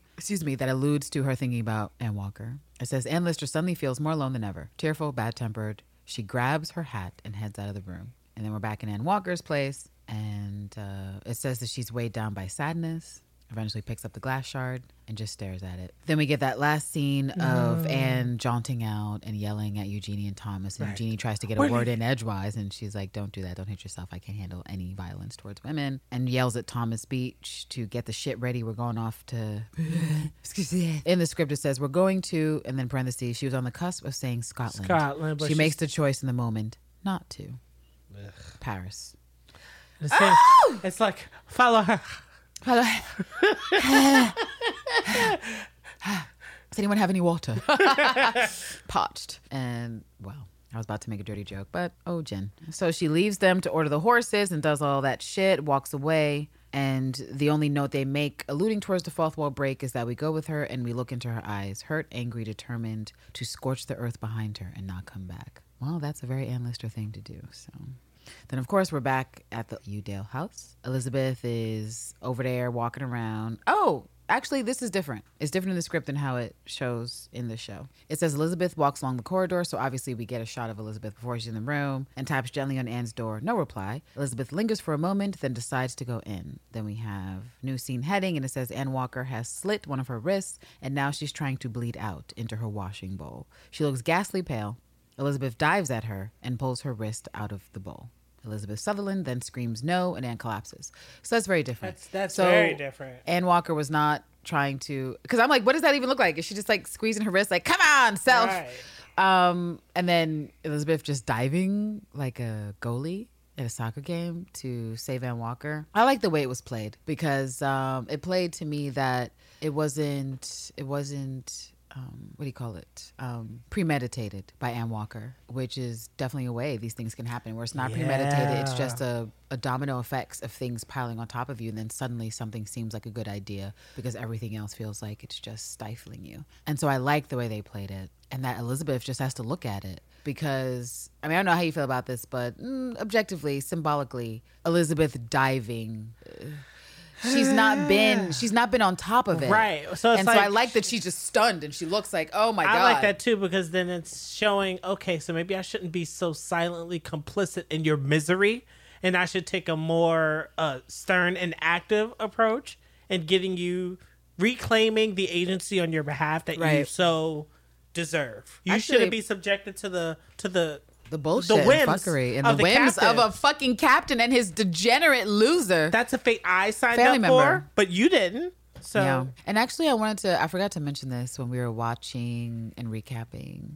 But now that we've finished this episode, I just want to draw your attention to what appears to me to be obvious framing differences and production differences between the overall juxtaposition of Ann Lister and Mariana and Ann Lister and Anne Walker. Since we've run the course of our Mariana scenes for season 1, whether we are looking at episode 1 when they were sleeping together at Shibden, episode 7 that we just finished when they are in their respective hotels and inns and trying to be on the Amoroso but fighting and stuff, that the lighting, that the colors, the depiction all the way down to what Ann Lister is wearing is in total contrast to, say for instance, I'll call that episode Love of the Chaumière, when Anne Walker's in her pinkest, most loveliest thirsty sleeves, and she's like, I don't care. I just want you to know I don't care what anyone says about you. That scene, remember when I was screaming about that scene then? I was like, everything about it is bright. Anne Walker's face is bright. Her dress is bright. Her sleeves are perky. Ann Lister is in blue, which is uncommon.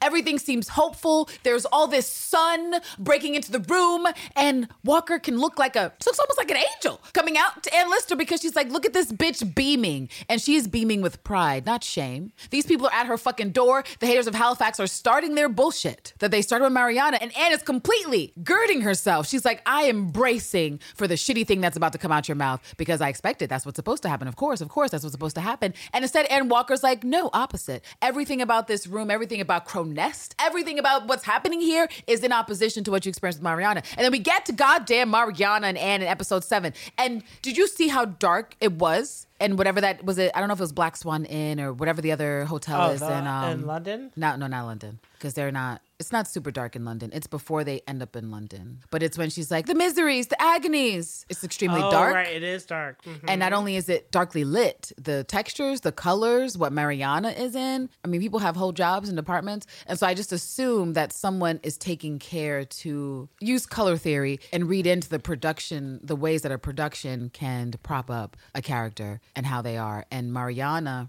we don't see her in pinks, do we? We don't see her in yellows, bright yellows. We don't see her in bright colors. And so everything about her wardrobe, while it denotes a degree of money, it denotes a degree of status, it's not optimistic. It's not young. It's not carefree. And surely carefree is an interesting way to describe Anne Walker. But when it comes to Grubbles, I mean, in a way, she's kind of carefree. She's like, let come what may. I will love you until my dying. And she's like, even if I die from these grubbles, Anne, come what may. And so I just feel like that was a really great thing done by Sally Wainwright and, of course, the other directors that hopped on middle of the season and all the production and crew that worked on there, that they were like, everything about what we shoot and do for Anne and Mariana has to contrast what we do for Anne and Anne, because Anne and Anne are hope. Anne and Anne are the future. Anne and Anne will have problems, but there's possibility, and the possibilities are bright. Versus Mariana, where it's like the possibilities are dark, they're close-ended, they're repeated. It's repetition. We've been here before. It's old wounds. Scars are brown, usually-ish, potentially. Depends on your melanin. But yeah. It does. I just thought about that. I was like, track it all the way back. But that's what I think is something that is done, I think, until I learn otherwise, very deliberately in the show for Anne Walker and Mariana. And even certainly when we see Anne Walker in Scotland, like, she's not giving off the same gigantic sleeves of thirst vibes as she was giving off when she was in Halifax and hanging out. So I don't know what your thoughts are on that, but I thought I'd mention it. No, I think that's definitely a good thing to point out. But I mean, the energy from, even though, yes, they jumped into a union together, but it was mean and rough the last time. Oh, it's mean and rough this time. Oh, it's really rough. It's like when you're parched and you're in an oasis and it's like, yes, it's sandy dirt water, but you know what? I'm not dehydrated and dying to death. But it's like, oh, look at this wonderful fountain of spring water. And this is heavenly and it's quenching my everything. Oh, I'm choosing now to ignore this fountain of spring water to drink in this sand pit of water. And it's like, this just doesn't have that. I don't know what I used to see in this, but it's not doing it for me. It's almost like I've outgrown this. This won't do. So I'm going to leave this water to its devices, and I'm going to go back for the thing I know I want. What you say makes sense, and that's why I just wanted to draw the parallel, because just visually you put those scenes against each other, and I feel like I've been waiting the whole series just to get to one of these juxtapositions, because I knew it was happening back when we watched the episode there, where I'm like, look at Anne Walker, look at how she's responding, look at her organic reaction to what it is here, and look at Mariana's organic, flippant response to the same thing. Look at Anne Lister's posturing. She starts both scenes low, like her head is down, ashamed, like she's like, this is right, I should be ashamed of this. But Anne Walker's the one that's like, head up, boo, are you okay? Like, I don't care about that shit. Like, girl, when are we going back to the chaumière? And meanwhile, Mariana's like, yes, miseries, agonies, girl, what about me though? You said you're miserable, but what about me? What about me? Think about what I had to suffer. And just the whole physicality, the body of it, the fact that at the end of the scene, Anne Lister has to go do stuff, and she gives her a very tender, very sweet, very romantic kiss. And at the end with Mariana, she's like, I would like to, but I fucking can't. I fucking can't, because what am I even doing? But let me lie to myself for 5 minutes more about, there's a chance here, because I just don't want to deal with this, but there's really not. There's really fucking not. And so those are one of those little things that I appreciate that is just so freaking different, because Anne Lister is in black and Mariana in her freaking dark sepia tones, and Anne Walker was in bright, and Anne Lister was in this gorgeous navy blue that, by the way, we don't really see very often, except one of the other major times we see it is on their wedding day. Yeah. Excuse me. Sorry. Excuse me. To come. Sorry. But we're a long ways from there. We are. No, we are. We haven't even reviewed the episode, but we just had to get you caught up because lovely listeners sending spoilers and things like that had you all fucked up. I was like, what is this in the show? Yeah, I know now that. But yeah, did anything especially stick out to you? That's the end for Sally and the script notes for episode 7, Wavy Brothad of Gentleman Jack. Oh, hopefully this was a meaty part 1 for you guys. You already know that this is not the end of the Listen to this motherfucker. Nightcap. He's drank too much. Yeah, there was lots of drink. So I guess it's what the fuck is going on? Okay, right. All right. So let me look at the road. You're there. Where are we? So we just looked at the runtime, and it looks like it's definitely 2 hours for Shizzy. Sorry, guys. Sorry. I lost it there, sounding like a pterodactyl. But yeah, so this is ultimately the end of part motherfucking 1 of our historical nightcap for episode 7 of Gentleman Jack. I feel like we should do a toast because the toasts will change, right? Because when we get to first half of the diary entries, like I said, I'll give it a quick rundown so that people know what to look forward to. Where are my notes? Okay. So what do we have to look forward to? I have it called as the Anniana saga, which was my ship name for them. Maybe there's something else people are using. I don't know. Let me know. Also dubbed Anniana, the Wonder Years. Sorry. But it's, because I essentially start off in 1816. And that is basically where Helena Whitbread opens her book, The Secret Diaries of Miss Anne Lister. First publication. And we essentially pick up around the time that Anne Lister and Anne Balcombe, Mariana's sister, are separating from the wedding party to return to Shibden and embark on more grubbles as far as Anne Lister's concerned. And remember we did that group confession and Anne Lister basically is like, listen, boo, I have the lady version of blue balls, blue clit. And so I need you to let me know when you're going to stop fucking around and get on the grubble. And it's like, great, okay. And Anne Balcombe was like, tomorrow? Because Anne is then writing, very good kiss last night, excellent kiss. And so that's 1816. And I basically try to set a little timeline for you. I'm like, here's Anne in these stages. This is her right after Mariana is married. She's on a honeymoon. And I get that there are customs and things that are to go on in British society. But how in the hell are you not setting your relationship up for incredible failure when you bring the bitch on your honeymoons, live in, stay in, sit in, whatever's happening with your sister, who clearly, because y'all all have the queer gene, can get on to the Amorosa as well. I don't fucking know. I don't know. It's a bad start.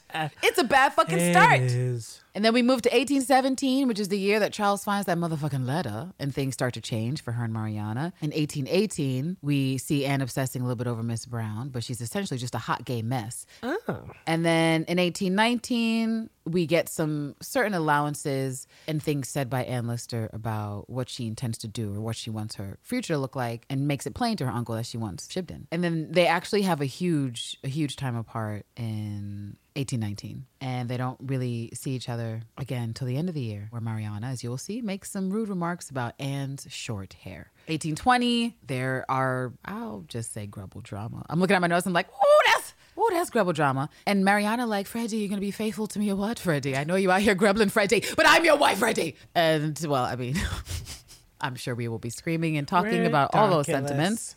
In 21, there's still more gay ridiculousness and jaunting. And one thing of note is that Anne gives the code to Mary Valance, who I mentioned in the quadruple grubble of Langton Hall, when she's fucking around with Mary, who Tib was into. And this is also the year that our lovely baby gay Anne Walker chases down Anne Lister to ask for tea. And when we finally get to 1823, we will discuss Scarborough and Blackstone Edge, because this is when they go down. In addition to our moments of cold, and there were flashes of light. There were things I'd never do again, but oh shit, Alexa, shut the hell up. Alexa, mind your business. Stop it. That was rude. There were nights of endless pleasure.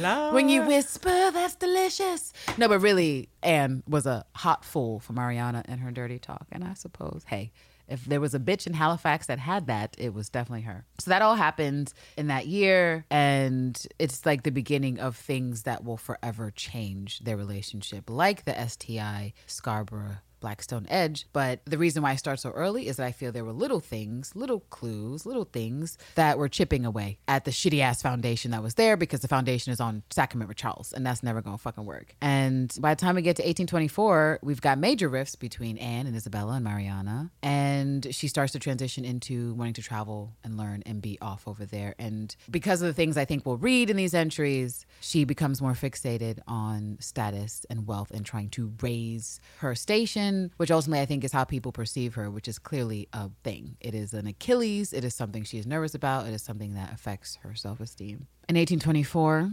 Anne takes off with Cordingley to Paris in the summer, late summer, and she's gone until the spring of the following year. And during that time of 1824 to 25 is the whole Mrs. Barlow Paris jaunt and all these things where she seems to learn quite a bit about herself still and her sexual desires while fucking around on Mariana, and then putting poor Mrs. Barlow through the dolefuls, because when we were covering Mrs. Barlow, we were covering those early Ann Lister seductions of, oh no, I am asleep. We have not talked about how long their relationship continues and get to the points of like her reading a letter from Mariana to Mrs. Barlow, which just on the surface, she's like, I don't know.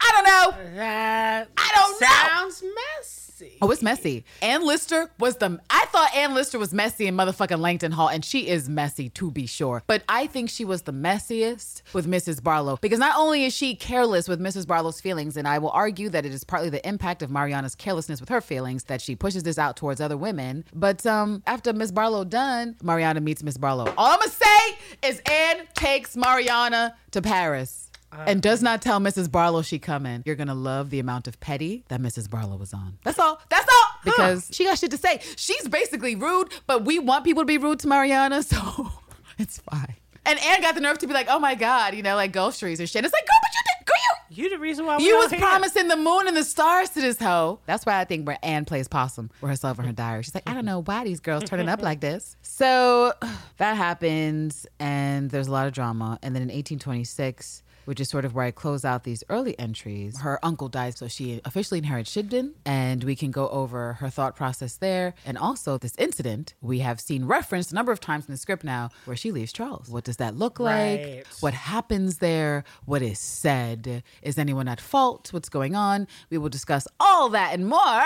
in the diary entry segment. Amen. Mm-hmm. Look at you swirling with the gin, motherfucker. I mean... Did you guys hear how loud he was when we started this shit? Now he's like, yeah, amen. Here. Yeah, I know. Good Lord. Well, Sally Wainwright, thank you for another fantastic fucking script. So I guess that wraps it up for this part one. Oh, we're back to gin intermissions because we drank a lot of gin. A lot of gin was drinking. It's empty. It looks like we're going to have to open up this other gin bottle for the next session. The vapor infused. Yeah, the vapor infused. Oh, fuck yeah. It's still pretty. So, shall we toast to the end of this gin intermission? Oh, yes. I'm going to toast to self-love. Self-love. Because it really is the best form of love. You don't really want to feel like you're doing way too much for not enough. And sometimes you have to remove yourself from a situation when you feel that way. Luckily, one of our Anns definitely executed that. Was like, you know what? This is a lot. Nope. I don't want to do this anymore. So that's my toast. Self-love. Yes. Oh, wow. I'll toast to self-love too, but incurring the cross kind, because too many women potentially do not have this stress reducer in their lives that they could use. And that is unfortunate. And I say today, if you have to take a piece of advice, ladies, take a piece of Ann Lister's motherfucking advice and incur a cross today. And if you dare, incur one for 4 hours. I don't know if you have an Ann Walker in your life. I'm just saying that this is what Ann Lister said. This is what she did, not me. I think it's really nice that you were very cordial and respectful with your fucking toast. And I'm just like, bad women. No, I mean, there's... Oh! I also want to toast to, sorry, I just remembered that I have the entries outlined about Anne's fantasies with lower class girls and how she envisions herself there, and how I wish she'd have had a little extra jaunt in her step and a little less snobbishness to actually do that thing. But hey, we all know that the poor bitches are having more grubble fun because they've got less hang-ups about who the fuck they can grab a grubble with. So anyway, was that a toast? It's my toast. Toast to grubbles and self-love through health, love, tough. That doesn't touch love. So if the lower tiers are having more, I think so, with less hang-ups, I think so. Does that mean that complaints are rampant? Oh man! I was just talking to someone about super gonorrhea. Good Lord. I'm angry. I was angry. I was angry. And I really feel like from the data that they were showing from some of the red states in the center, where they're like, fuck Planned Parenthood, fuck clinics, we don't care, is where the STIs have gone to some sort of like next level, right? That there is super gonorrhea. Right. And the CDC is like, please use protection. They were also like, why are we writing about measles again? I thought we were done with this. Whatever. We not. Are we done with the flat earth? Bitch, I thought we was done in the year 1400. Right, but look at where we are. The going backwards is, it's not good. It's unfortunate. Were you grabbing that bottle? Don't grab any bottles. But you can cheer with that big, giant, empty gunpowder Irish gin, and I will cheers with this full Sapphire. Ooh. Ooh, that was a jaunty clink. I like that, right? I'm sure you guys can tell those were very large bottles. Clink together and don't judge us. See you soon. Bye.